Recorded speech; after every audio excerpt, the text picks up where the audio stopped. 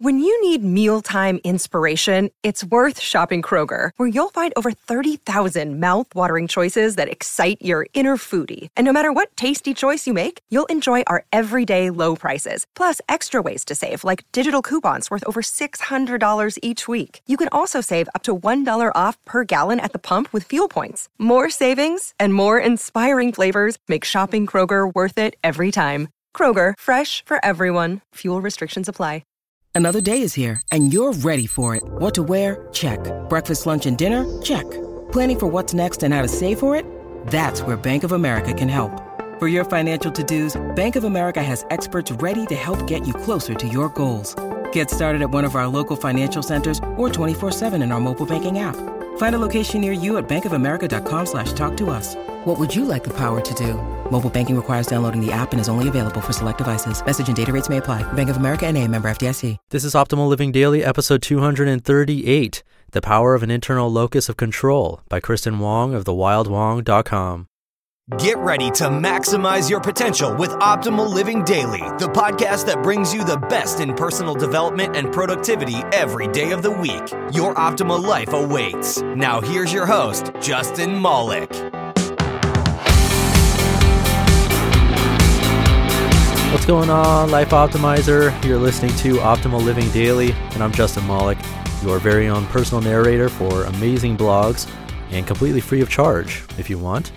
And today I'm reading a post from one of my newest, favoritist authors to join OLD, Kristen Wong, who's figured out a way to make a living from being a freelance writer. Not easy to do, but she's working hard and it's paying off. She's written for Lifehacker, Mental Floss, and many others. And before we get into it, today's a special episode on my brother's podcast, Optimal Health Daily, which is a spin-off of this show. Same premise, except he reads posts that cover health and fitness. And today's a Q&A episode. We take your audio questions over at oldpodcast.com, and then he answers them right on the show. He's a doctor, registered dietitian, and personal trainer, so he's got the bases covered. And now, if you submit an audio question, we're putting just those people into a special raffle to win a book. So if you have any question that deals with health and fitness, diet and nutrition, working out, all that stuff, come by oldpodcast.com and send in an audio question. It's super easy, and again, we're doing special raffles just for people who do. You'll have a great chance at winning. And I'll leave it at that. Let's get this going and start optimizing your life. The Power of an Internal Locus of Control by Kristen Wong of thewildwong.com. In first grade, I won a raffle. It was just a sticker, but I was in shock. Seconds before my teacher pulled the paper out of the hat, I envisioned my name being called. Immediately after that vision, my name was called. It was my first coincidence, but in my naive 6-year-old mind, I thought I willed it to happen. For a while, I was convinced I could control every aspect of my life, from stickers to the weather. Of course, that feeling would wear off over the years, and sometimes I'd feel utterly powerless, like the universe worked against me. Overall, though, I've always had a strong, maybe too strong, sense of control.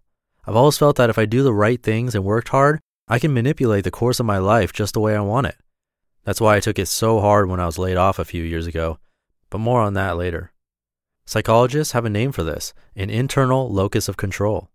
I had never heard this term before. Then I cracked open Charles Duhigg's new book, Smarter, Faster, Better, and read about people who believe they can, quote, influence their destiny through the choices they made, unquote. Recently, I had a chance to talk to Duhigg about this concept, what influences it, and how to build it if you don't have it. What is an internal locus of control? Researchers have been studying this concept since the 1950s, and there's a good measure for figuring out whether you have an internal or external locus of control. How do you feel when things go wrong? Is it always your fault, or is it outside forces working against you? And when things go right, do you give yourself credit, or do you just feel lucky? If you feel outside forces are responsible for your fate, good or bad, you have an external locus of control. If you blame and credit yourself, you have an internal one. Research shows there are a few advantages associated with an internal locus of control: academic success, self-motivation, lower rates of stress. We know that most people seem to be born with almost biological and neurological instincts for the internal locus of control, Duhigg told me. You can see it in babies. When they learn to control the actions of food going into their mouths, they'll fight for the control to feed themselves, Duhigg says. Even as babies, we want to take control of our destinies, even if that destiny is just to shove Cheerios in our faces. When people lose that internal locus of control, when it shifts to an external locus of control, it's oftentimes because of our environment, Duhigg said. We've been taught essentially that we can't have control. We've learned helplessness. That's bad news if you want to, say, get your finances together, find a better job, or get out of debt. When you don't think your actions matter, it's a struggle to get very far with any goal. Duhigg says, quote, "The question then becomes, how do we reawaken that belief that someone is in charge of their own destiny," unquote. The good news is, an internal locus of control is a skill. If you've lost it, you can relearn it. Focus on choices. Choices are everything. Duhigg talks about how choices and decisions help develop a sense of control. Quote, Carol Durack, a psychologist, what she says is, and studies back her up on this, if a kid does really well on an exam, you shouldn't say, "You must be really smart," because being smart is not something that a kid thinks that they control. Instead, you should say things like, "You must have worked really hard," unquote. This, Duhigg points out, teaches a kid that he or she is in control. You praise them for their abilities, not things outside their power. Quote, "You make clear to people how their choices, how their actions have these positive outcomes. Then you put them into situations where they actually have to make controlled choices, and in doing so, they learn," unquote. You can use this advice to your own advantage. Forget about the things you can't control. Focus on the things you can. Then take action to feel powerful, even if it's a tiny action. For example, the economy still sucks and student debt rates are crazy high. There's not much you can do about that, but focus on what you can control. The college you attend, the degree you get, where you'll live, whether you'll buy a meal plan, how many roommates you'll live with. Your own choices will vary, of course, but the point is just to focus on all the things, even the small things, you can control amidst the many things you can't. Gradually, you'll start to feel more powerful. Here's another example. For a long time, there was one area I did not feel an internal locus of control, my salary. I didn't negotiate, and I never asked for higher rates.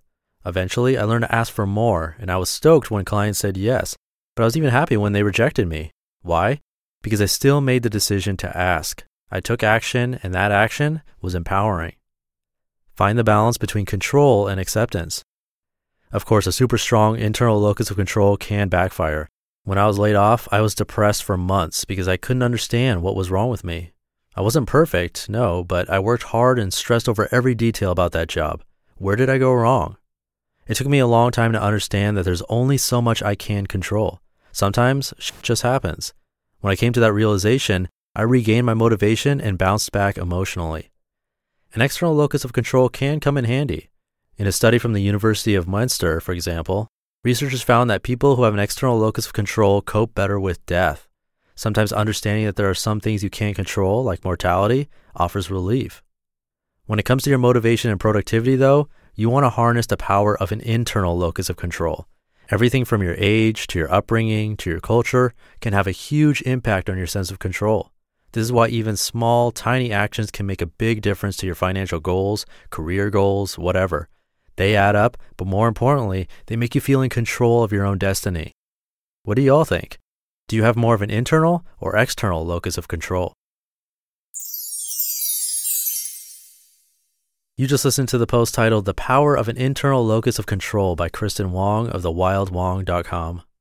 And I wanted to read this because it's something that I think about a lot actually and see frequently with other people. The bad things that happen are always blamed on external circumstances, but if something good happens, then they take credit. It's like they're switching back and forth. It's a funny thing.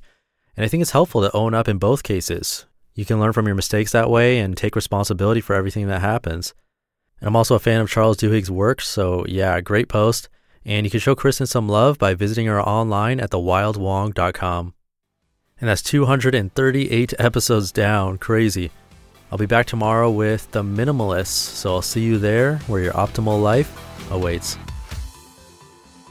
Hey, this is Dan from the Optimal Finance Daily podcast, which is a lot like this show, except more focused on personal finance. Justin handpicks the best posts he can find from blogs and authors like Ramit Sethi, Mr. Money Mustache, and more, and I read them to you 5 days a week. So if you enjoy this podcast, come on over and subscribe to Optimal Finance Daily too. And together, we'll optimize your financial life. You've been listening to Optimal Living Daily. Be sure to hit the subscribe button to stay up to date on each new episode, and head to oldpodcast.com. That's OLDpodcast.com for a free gift, as well as more actionable tips and resources to help you maximize your potential. Thanks for joining us, and remember, your optimal life awaits.